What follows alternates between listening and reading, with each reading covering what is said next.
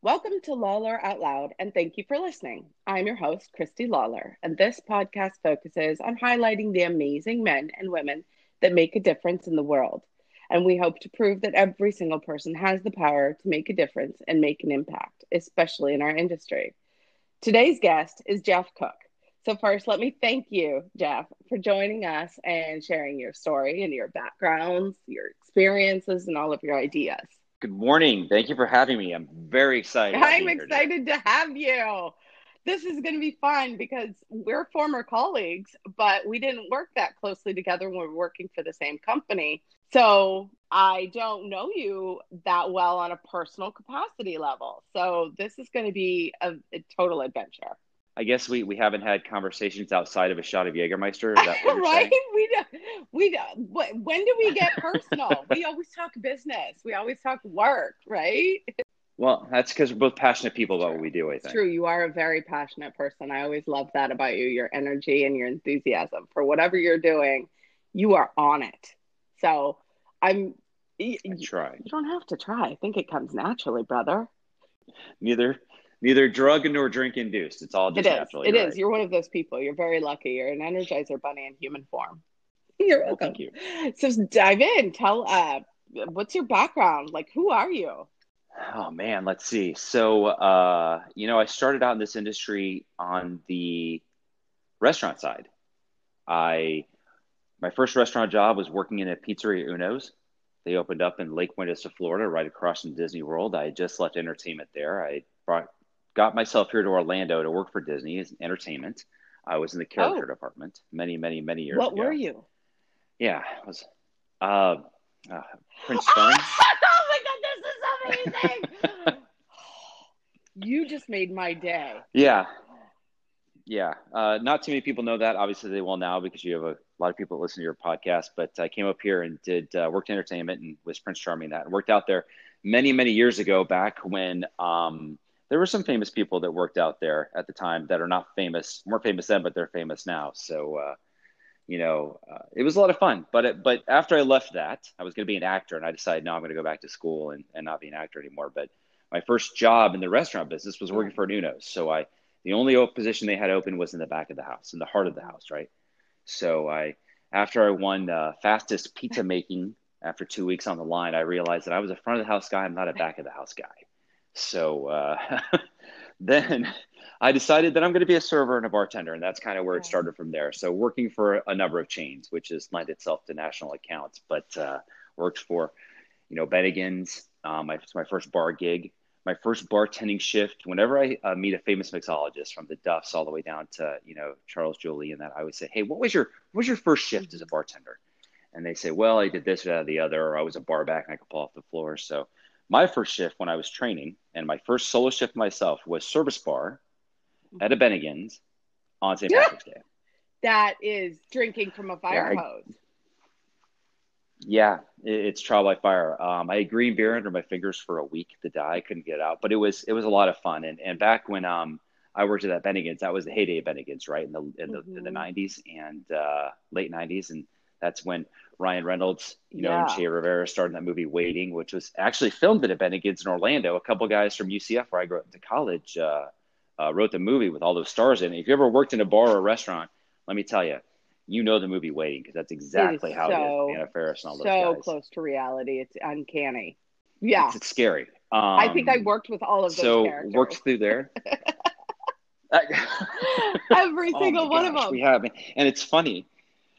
I don't think Ryan Reynolds likes talking about that movie, from what I understand in his interviews. That the biggest star at that point in time was Che Rivera, but Dax Shepard was in Oh, it. Like, yeah. I mean, it had so I many know. people were in that movie. So many famous people. If you haven't watched it in a while, I highly recommend you go and do it if you work in this Yeah, industry. it should be a training video for our industry. Because if any part of this 100%. upsets you or offends you, you're not in the right business.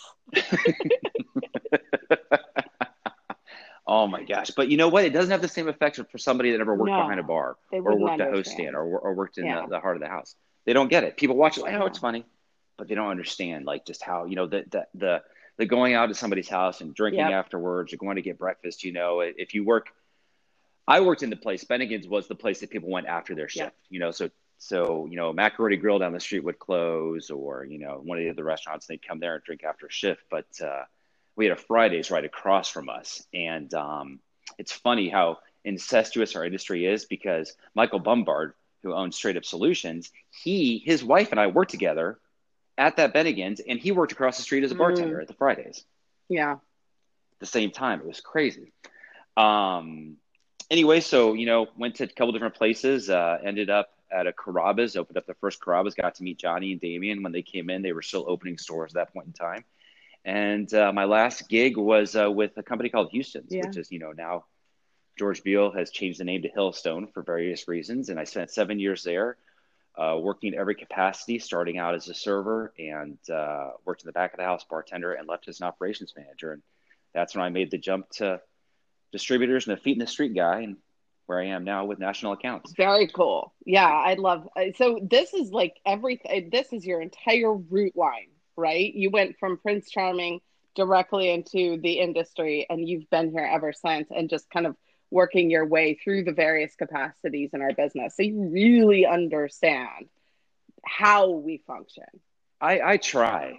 And when I sit here and I look at trying to work in the national account scene and work with, some of the people that you and I work with, for instance, like American Social, or, Blue Sushi, something on those lines, I think about, on the restaurant level, what do the servers and the bartenders and the managers have to deal with, and how hard is it going to be if, we're making a cocktail or putting something on the list, or, I try to think about the guests, because I've said it before, and I'll say it again.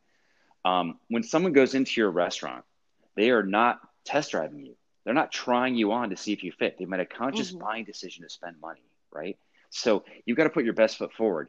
And if I come in and try to work with your team and put something in that I don't think is going to be a right fit, it hurts the ethos of who they are as a brand. And that's not how I like my route to market. Yeah, so. That's what I do when I do PMIX evaluations for new or existing clients. I tell them, I'm like, tell me how this fits your brand exactly, because it seems a little bit like a disconnect. And it's interesting because I just had, I did a PMIX review for a company that I don't work with. I gave away free PMIX reviews for people who attended my Evolve session, right?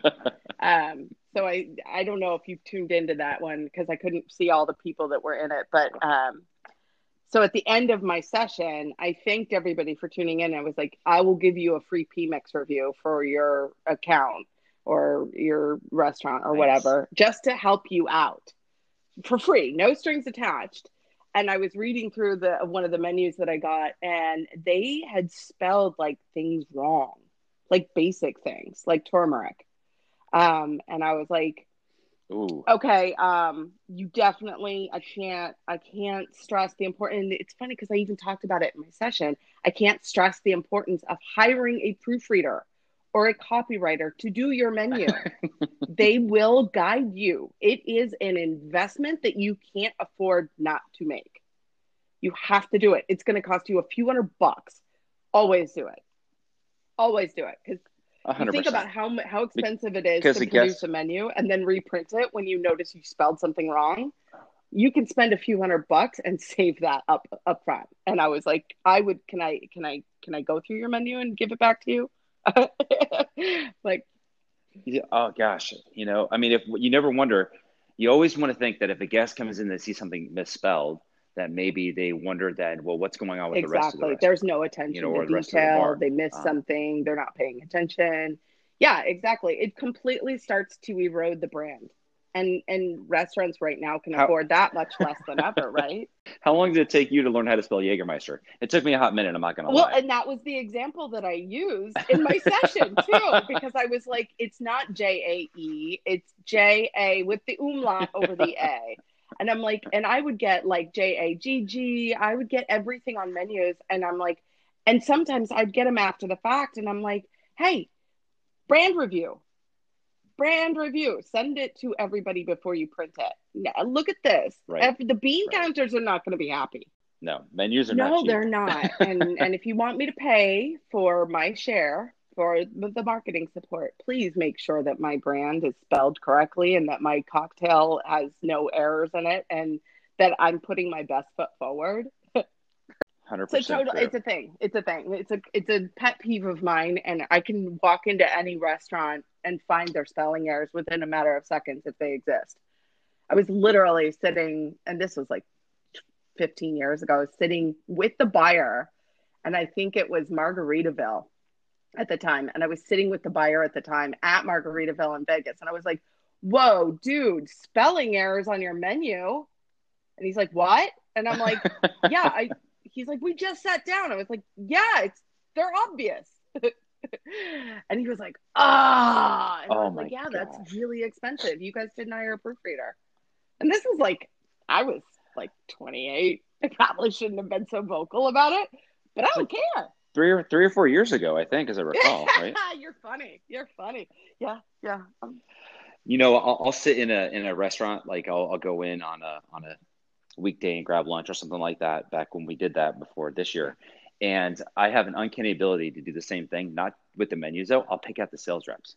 Oh, it's a sales rep coming in from Cisco, or there's someone coming in from a liquor company. They always kind of have the same look and general feel about them. Like they're casing the joint? Kind of, yeah, a little bit. And if they have a tie on and maybe a laptop or an iPad, you'd think that you were about to get robbed. I think it's because you can see their eyes work the entire space. Like they are looking for their brand, they are looking for errors, they are looking for some semblance of their product or their service or whatever it is. Their eyes are darting everywhere. That's well, it's almost like you can see the ones, those are the good ones. It's the ones though that like you can see the differences in them. The ones that sit there and expect that the buyer's just going to come over to them. And you know, it's like they're holding court or something on those lines. They crack me up. Yeah, well, yeah. Those people, they usually don't sell liquor. They sell like lettuce. They all have the produce salespeople versus the wine and spirits, and even the soda teams all have a definite feel to them. Yeah, that's 100%. Yeah, people that sell toilet paper are different than the people that sell liquor. Yep. Nothing against it. It's just we know how to have fun. We don't talk about two-ply. So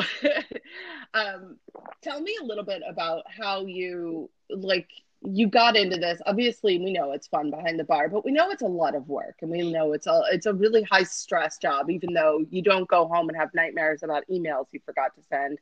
It's totally different kind of stress because you're physically exhausted because you're on your feet. So how did you discover no, this is actually what I want to do. I don't want to pursue something else. I don't want to find a different career field. I want to stay in this and I want to grow in this. What was that like? So, you know, it's funny you asked me that because I would when I was a feet in the street guy, so I worked for 2 distributors and had sales routes, you know, before I decided to make the jump to the supplier side. And I did that because as much as I value my distributors and enjoy who they are, what they do, I didn't want to be a sales manager and then move up, you know, within the ranks of the distributor side. So I worked for Premier Beverage at one point in time, which is now Breakthrough, and I worked for R&DC, both as feet in the street guy. And when other reps would come in, I kind of had this like philosophy to myself. I said, listen, it's going to take you, because this is what happened to me. It's going to take you about 6 months to if you're really good and you ramp up, if you've come in from outside the industry. And some of the best sales reps in this industry are former bartenders and servers. But also at the same point in time, that the flip side of that is some of the worst are not, because maybe they just couldn't make that transition. This is on the distributor side, right? The distributor feet in the street teams. So I said, it's going to take you 6 months, probably going to be about a year before you ramp up. If you make it a year, you're going to make it 3. And then at 3 years, you're going to have a crisis of conscience. And it's going to be like, do I really want to do this anymore? I don't want to, you know, this is so much stress, so much pressure. Do I continue to want to be a sales rep or be in the alcohol or wine or beer industry? And then it's like, okay, yeah, I do. I'll give it a little bit longer. And then from that point, if you make it 5 years, in some form or capacity, in my opinion, in this industry, if you can make it 5 years, then in some form, shape, or fashion, you're going to be tied to this industry. It's a very hard, in my opinion, once we get bit and once we see the impact we can make.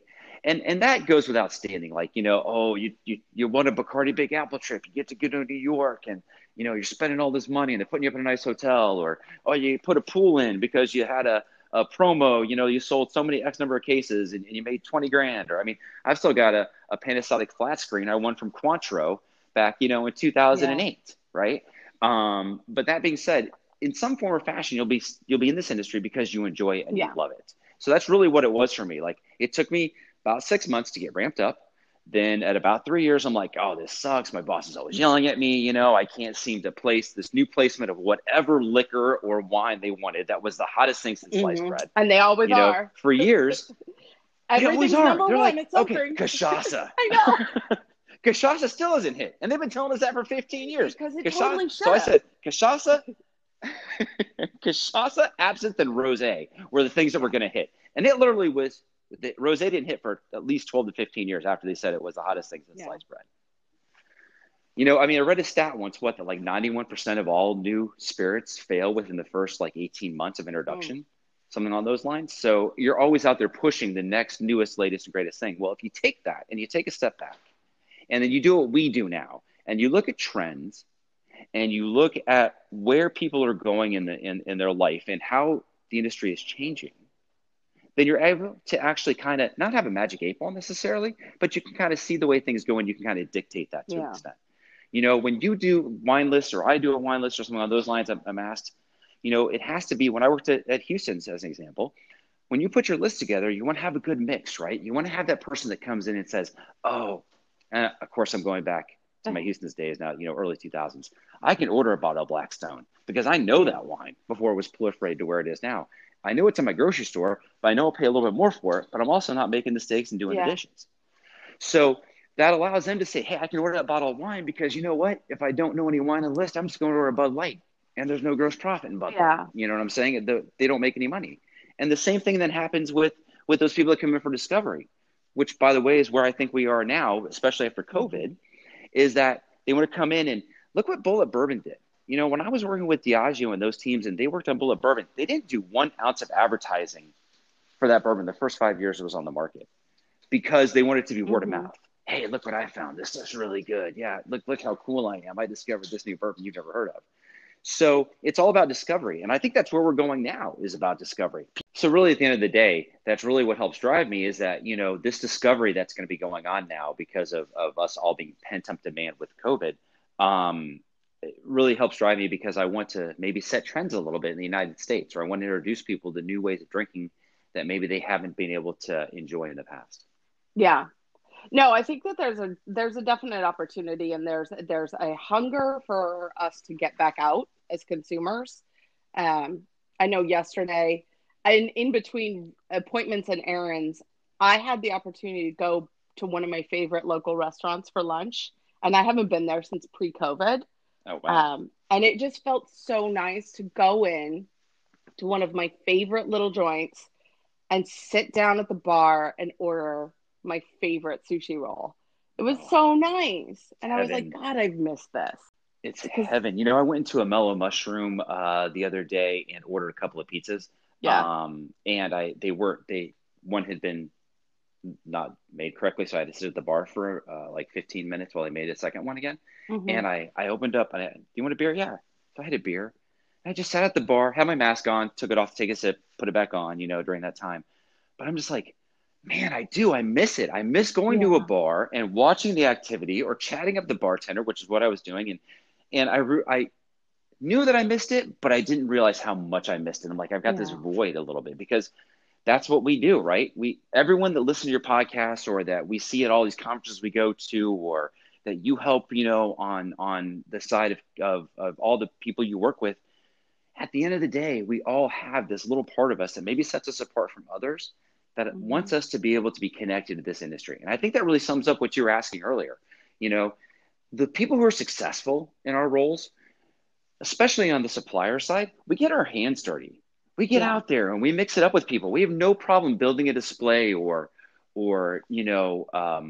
loading in cases or doing the work that is required in order to get the job done. And the ones who aren't just kind of sit back in their office and let everyone else kind of just dictate how their business is going to go. And that's not how you or I definitely work, for sure. No. And that doesn't interest me, because my favorite thing is always the engagement piece of it. Whether I was training bartenders on behalf of the corporate entity, or setting up a trade show booth, whether it's at like Mm-hmm. an industry conference or like a GM conference. It doesn't matter. I was always so excited to create an experience that helped me meet more people. Because I'm always looking for another best friend. I'm constantly taking applications. You know this about me. That's true. That's true. My Oh strangers my are just gosh. people that I haven't yet, become best friends with. And you're gonna have to really, really piss me off in order to not be my best friend. Well, and like we were saying earlier, that this business is so incestuous, you never know who, and that's part of it too. You got to have a good reputation. Yeah.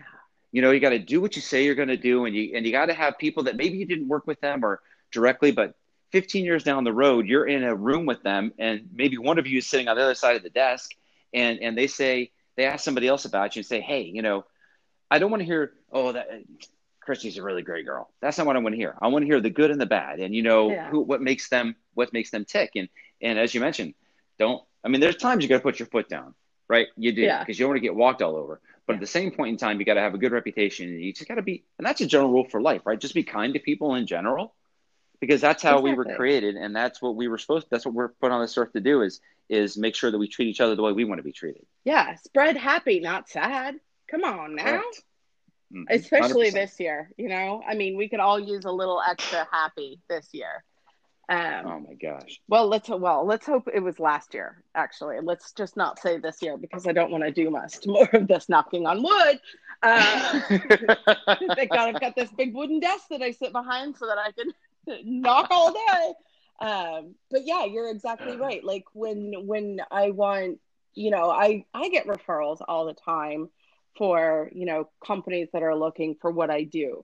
And that pleases me to no end, because even if I don't get the business, I know that someone is out there saying something good about me, and that means that I've done something right.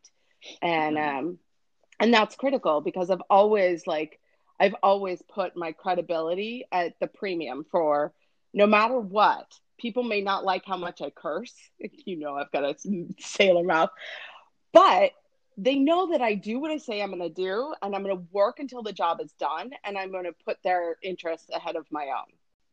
That's what Yeah. I think they all know, in spite of the cursing. But I hope that at the end of the day, people are saying, she will work her ass off until it's done.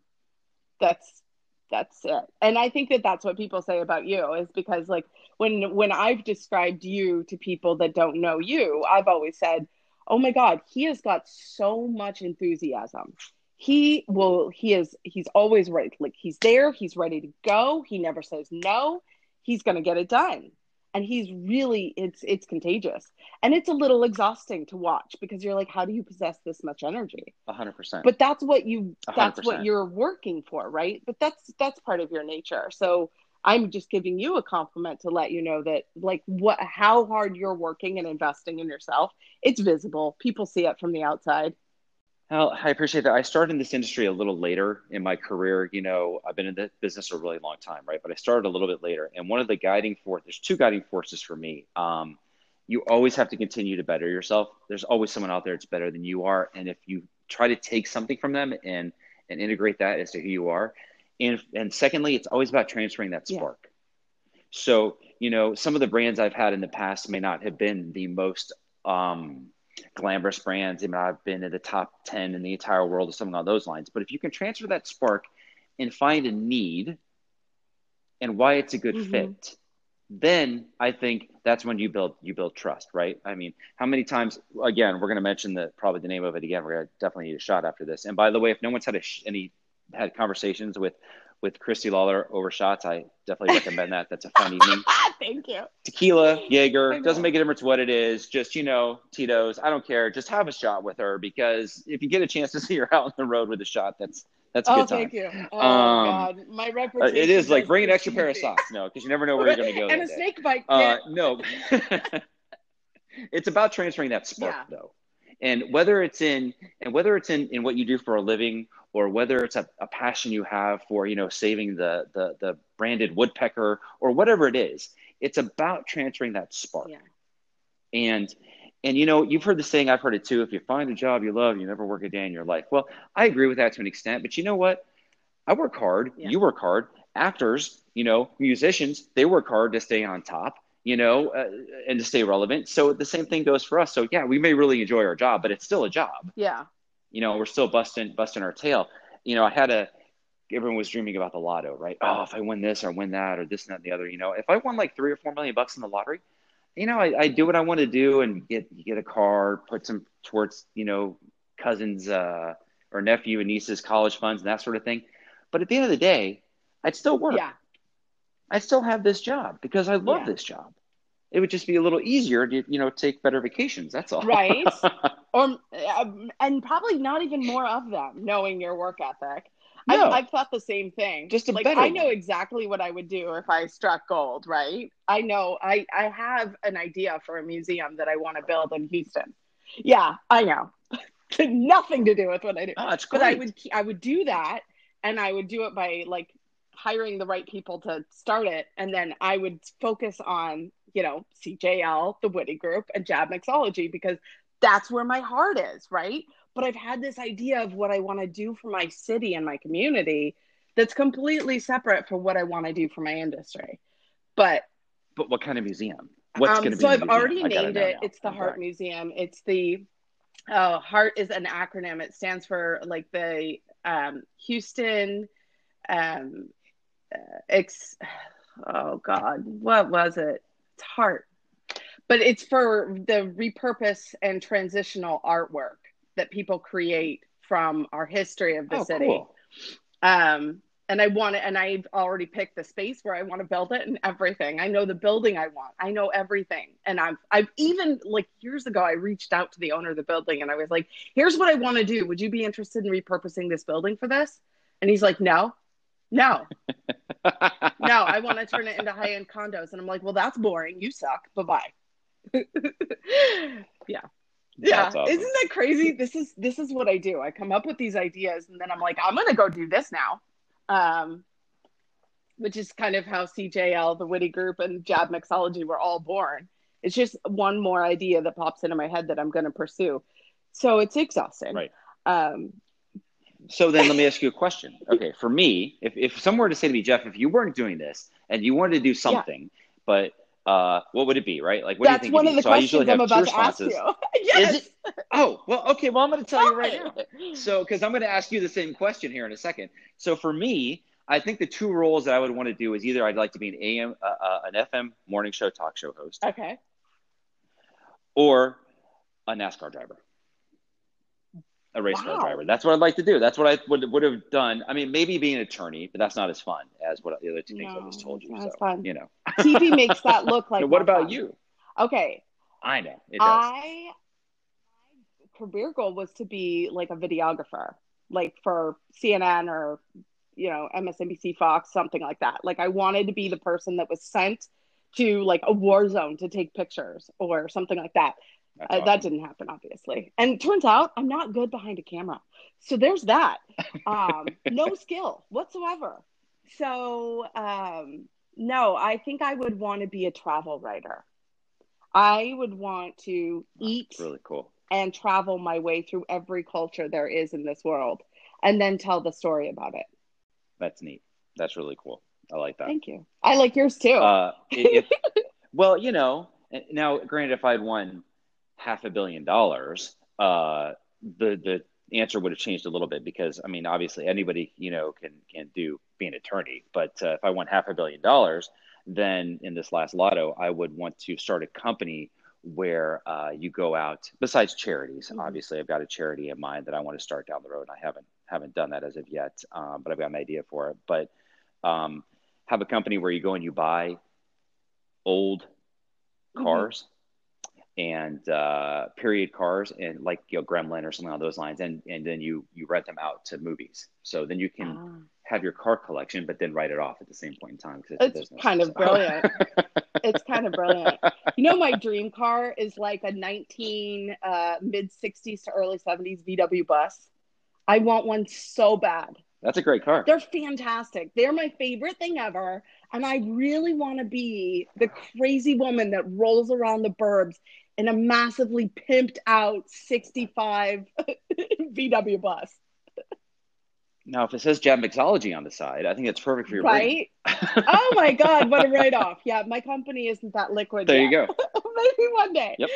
But yeah, that's so funny. Okay, so if you start that, will you please get a VW bus into your Oh, garage so that 100%. I can play with it?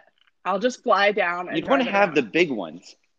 You don't have the big famous cars, and the Bugattis and all that kind of stuff, right? But That at the same point doesn't, in time, you yeah. want to have the ones that people don't think about, you want to have like a 93 Celica, or something along those lines that people like, oh, we need a 93 Celica because our character drives one before she hits it big with her, That's awesome. before she hits it big with her invention Yeah. or whatever it is, whatever the movie plot is. But I mean, you want to have some of those cars too, and some of them, you're going to have to restore and Yeah. that sort of thing. Well, But especially if you can yeah, but find that's a when you win the 93 big money. Celica. Well, you have to bring it back to life You gotta at that point in find time. But me. I got the idea because where did they find an AMC Pacer for Wayne's World? Well, somebody had to have one, Yeah. So that's kind of what I was thinking about since that movie came out that long Oh ago. my gosh. I love that idea though. That's a super fun idea. I hope you win the lottery because I want to come down to Florida and drive all of the cars that you amass in your collection. That'd be I awesome. love old cars, even the crazy looking ones. I love them all. They're my favorite. Um, As yeah, do my I. parents have a 62 Corvette that, yeah. Um, and my oldest boy got into it because he's really into cars right now. And he got into it and he was like, oh my God. He's like, this is amazing. I didn't know grandma and grandpa had one of these. And I'm like, grandma and Oh, grandpa have come like on. every car that was ever made practically. I mean, they have a tank. My parents own a tank, That is a an literal tank, actual not like a tank. Lincoln. It's a British tank from the Korean War. And That's we awesome. rode on it when we were visiting for Christmas. Um, That's amazing. it's crazy. Okay. And so he's like, okay, the tank is cool, but this Corvette is amazing. So then my dad calls and he's like, I should have taken Keegan for a ride. And I'm like, yes, take the top down and take my child for a ride around the neighborhood. So I guess they're going to go back for a few weeks over spring break. And they've promised to give Keegan a ride in all of their classic cars. Because they have like a 56 Metro. Have you ever heard of this? Wow. Yeah. Yeah. That's The neat. Metropolitan, yeah. That's exciting. So I don't even know if that thing comes out of the back storage in their backyard, but yeah. So I'm like, oh, this is going to be like Disneyland for my child. But I want to come. When are they going? I know, right? Not just for your I child. know. If my parents would just get really, really cool and get a VW bus, I'd be fully on board. Like I love the vet, but I want the bus. They're not there yet. I'm so sorry to hear that. But What colors are anyway, it going to be, by the way? Psychedelic colors or does it have to fit the Jab Mixology? Yeah. my bus. Oh yeah, no, it'll be my Jab Mixology Woody Good for and you, of CJL course. Blue. That See, you're already teal, thinking. yeah, You want to of write it course, off. There you go. with white trim. Oh well, it's my favorite color. I'm a blue girl, so everything is that blue. And plus, once you're branded and you create subsidiary organizations, they have to be on brand to be familial. So I mean, I was kind of stuck with the CJL logo that came first with whatever I did after that. But it's a good thing because it's my I favorite learned color. that a So, long time ago you know, working in trade marketing and trade development and that you yeah. need to have, something the same across all types of platforms. So I Yeah. was doing a lot of social media at the time. I do less now because I'm so busy doing other things, but I do have a handle and it's the Liquor Geek, right? So it's if you go to Yeah. Google and you type in the Liquor Geek, it's like the top 5 searches organically that come up. But it's like there's a Facebook Liquor Geek, there's an Instagram Liquor Geek, there's a Pinterest Liquor Geek, there's a all Tumblr Liquor Geek, all these Liquor Geeks, and I haven't done a lot with it. A little bit. I've got a website. I pay $25 every 2 years to keep www.theliquorgeek.com available on GoDaddy. So it's Yeah. mine. It's a static page. It's just a picture and that sort of thing, and that's it.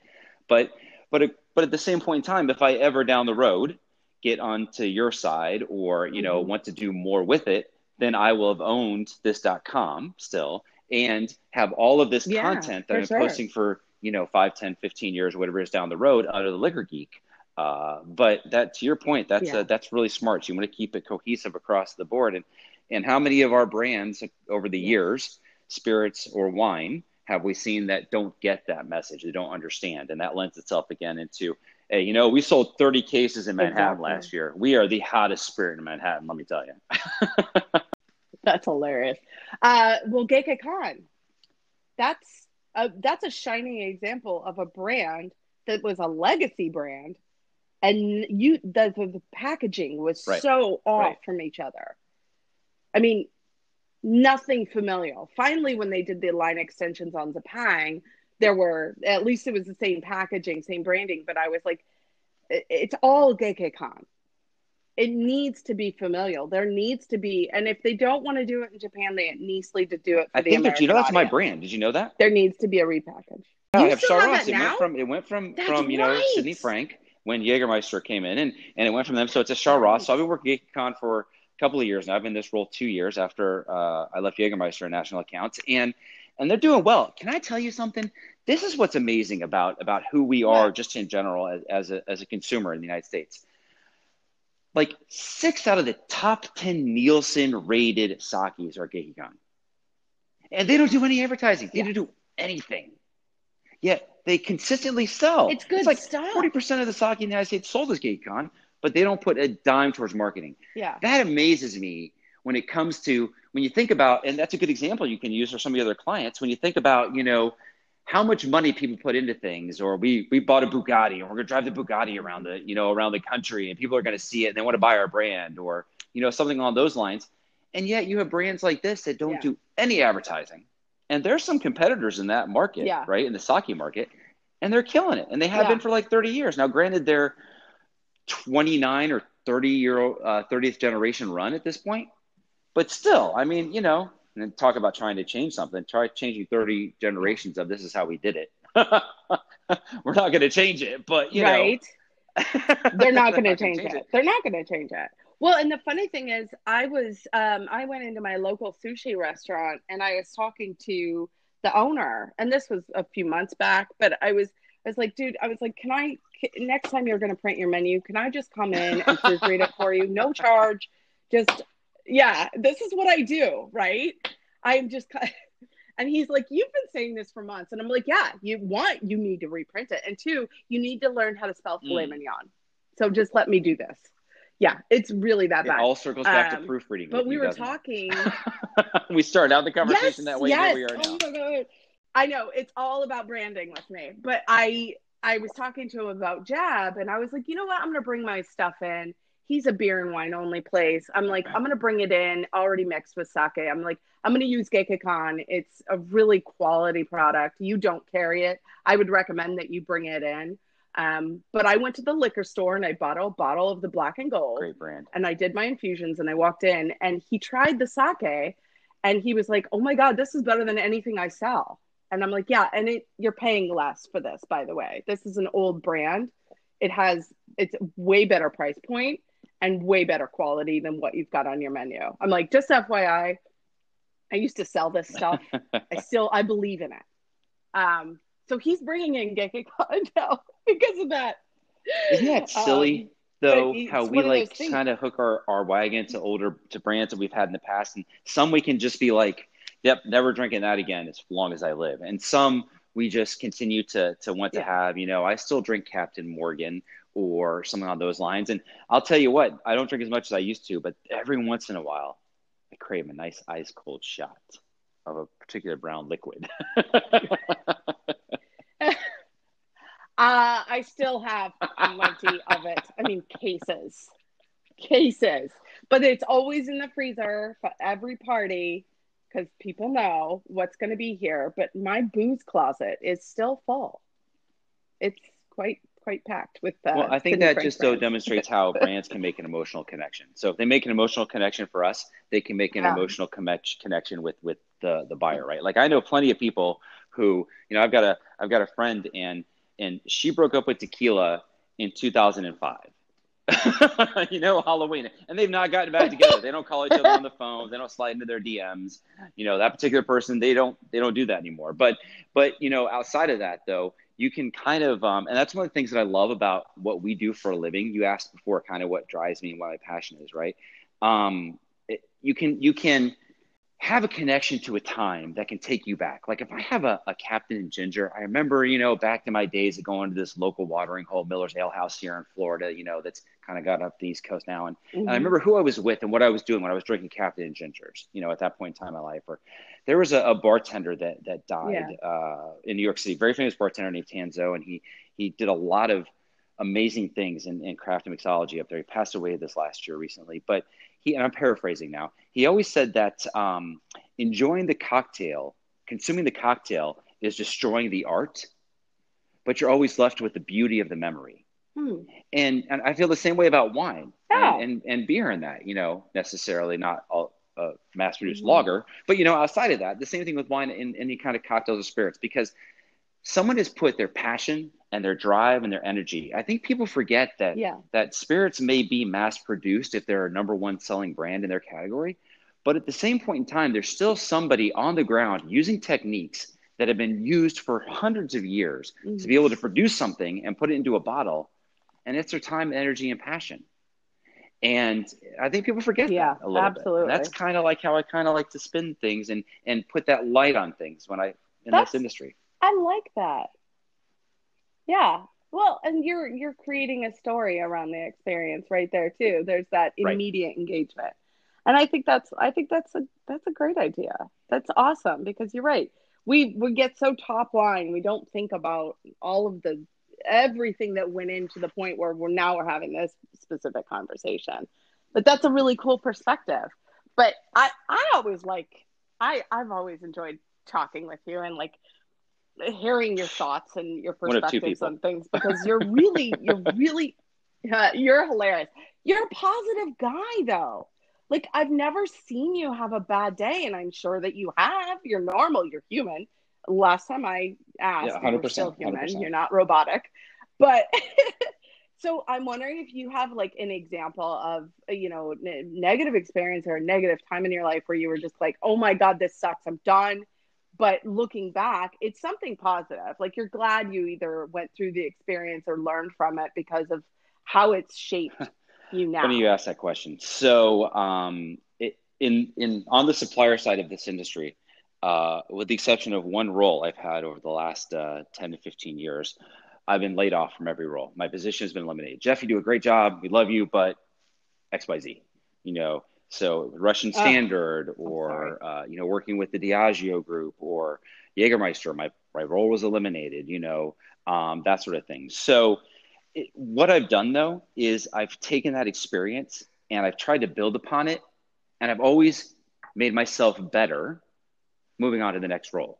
I've always tried to get not further along in my career, because, there's a Colin Cowherd, sports columnist and radio show guy. If you listen to any kind of, general AM sports radio or anything like that, he says, you want to chase brands, you don't chase money. And he's talking about sports specifically, you don't want to, if you're a running back for, the Cowboys, you don't want to give up that brand and go to the Jets just because the Jets are going to offer you $2 million more per year, And I think the same thing is in our industry too, to an extent. I've got friends who every 6 to 18 months or every 2 years, you look on LinkedIn, there's a million of them, they have moved on to another role. And it's either because maybe they think the business is going to be better, or they can't figure out how to get along with their boss or anything along those lines. For me, I've had people that I don't like working with. I've had supervisors or VPs that are in charge of my business and what I do on a daily basis, and I've hated it. But at the same point in time, I have ones that I love. Yeah. But for those ones that I don't like, I try to listen, even though we just are oil and water. I try to listen though and see what they're saying and take something from them. And I've made changes to who I am as a result, even if they're a big fat jerk face. And I can say the same thing. Earlier in my career, of my first 2 bosses that I had in my career were not nice women. They were mean. I mean, downright nasty mean, sent me home in tears mean. for no reason other than I think it was just I was young and I was just this crazy little ball of energy, and I had big ideas, right? And I think I was threatening, not intentionally, obviously, but I think they were threatened by my level of energy and enthusiasm, and because they would constantly knock me down for my youth or my inexperience or whatever it was, right? And then I grew and I had one and fantastic boss after another, culminating in Teddy Love Mack. Teddy. And he was absolutely the best boss ever. And I will tell everybody this. I'm like, he had my back no matter what. He always, like, if he heard something, he'd call me. He's like, did this happen? And I'm like, well, no, I wasn't actually there when that happened. He's like, I didn't think so. It didn't sound like you. But he always had my back. He always cared. He always asked how he could help me do more. And he's like, I just spin you up and watch you run. He's like, it's so easy. He's like, I can give you anything and you never say no. You never bitch or complain or whine. You always are like, how can I help? And when you're done, you come back and ask for more. He's like, we were a great team.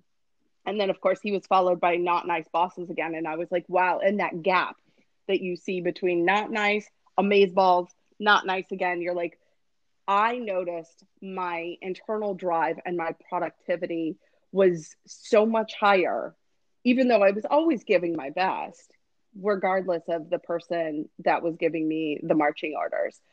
But when somebody was supporting me with those marching orders, my best was just, there was no limit. I could do anything. So it's interesting that you say that, because you're right. You take something, you learn something from everything. 100%. But that's a really, really good answer, because I think that your answer resonates not just with me, obviously, but with everybody. Because if we're not growing, what are we doing, right? Once you stop growing, you're kind of starting to 100%. die. So always be looking for that opportunity, take something new with it and go. And following the brand, not the money, is a great chunk of advice as well. I agree with you. And I like that you said that, because yeah, we've seen, there are companies that will get their talent by throwing money at the table, but there's no engagement there. Like, if you're in it for the money, you're not in it for the right reasons. Right. Because the money's not going to last. The money can always be better. Because if they don't have the infrastructure to support you in the role and support the goals that they want to attain or achieve, then it's just going to be a fly by night. And you don't want, I try very hard. Same thing I do when people ask me to recommend somebody. I try very hard to attach my name to things that I think will be successful. Even if it's something small and no one's ever heard of it or anything on those lines, I try just to make sure that I am able to work with brands and work with people that I know are going to be able to one day when we're sitting on the old folks home for retired liquor and wine salespeople, and we're sitting in the rocking chair on the porch, say, yeah, I was part of that. That's pretty cool. Right. Yeah, I know. Well, I mean, I highly recommend, if someone's going to buy sake, they need to call you and buy Dickie Khan. Just trust me on this, folks. I swear to God, you'll be hard pressed to find someone who cares more about thank you very much. Absolutely. So I want to ask you, this is my favorite thing that I always ask, because it's really hard to answer, but impossible to get wrong. What would you want the listening audience to know about you? Besides everything they've already learned. I think I've gone too far. What would I want the listening audience to know about me? So that is a good question. Was that on the questionnaire that you sent me beforehand? Was it? Yes. Oh yeah, it's right there. It's the last one. Okay, look at that. It's impossible. It's so hard to answer, but it gives so much insight to the person. It is hard to answer. So what I want the listening audience to know about me. I like to be a passionate and fierce friend. I am a diehard lover of the Dallas Cowboys, who are America's team. I know people want to fight me on that. Oh my God. And at the same point in time, you're so bad. it is hard for me not to have empathy and compassion for everyone, even if it is a BS lie that they are feeding me. So I am loyal to a fault, I think. Yeah. But outside of that, let's go have a good time. It takes me a day or two to recover, longer than it used to. But if you want to have a shot, me, you, and Christy, we're down. Whoever it is, let's go. Can you tell? Can you tell I want to get to a I conference? love it. I haven't been to one in over a year, almost. Open invitation. I know. I can't wait to just go to a conference again. I don't even care which one it is. I just want to sit at the bar and just people watch and just engage and talk to everybody who walks by and through on their way to the next meeting or lunch or whatever.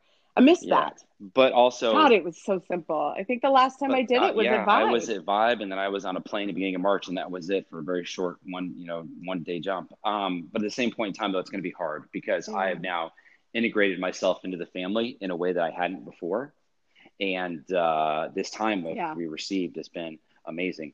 And I try to look back on the time that we've had this last year, and maybe 5, 10 years down the road when we're going crazy again, and say, I hope that I used it Yeah. productively versus just wasting it. Yeah. No, that's true. I mean, I've had more time with my kids this year than ever before. I mean, gosh, 2 months into their life, I was back on the road for each kid. So you're right. There's that beauty in that connection, reconnection. Um, but I think my husband's gotten sick of me. I'm around an awful lot these days. But he's gonna miss you when you're gone again. I'm telling you. I think I don't know. I think he's got it all figured out now. I think he wants to start enjoying his retirement again without having his wife here.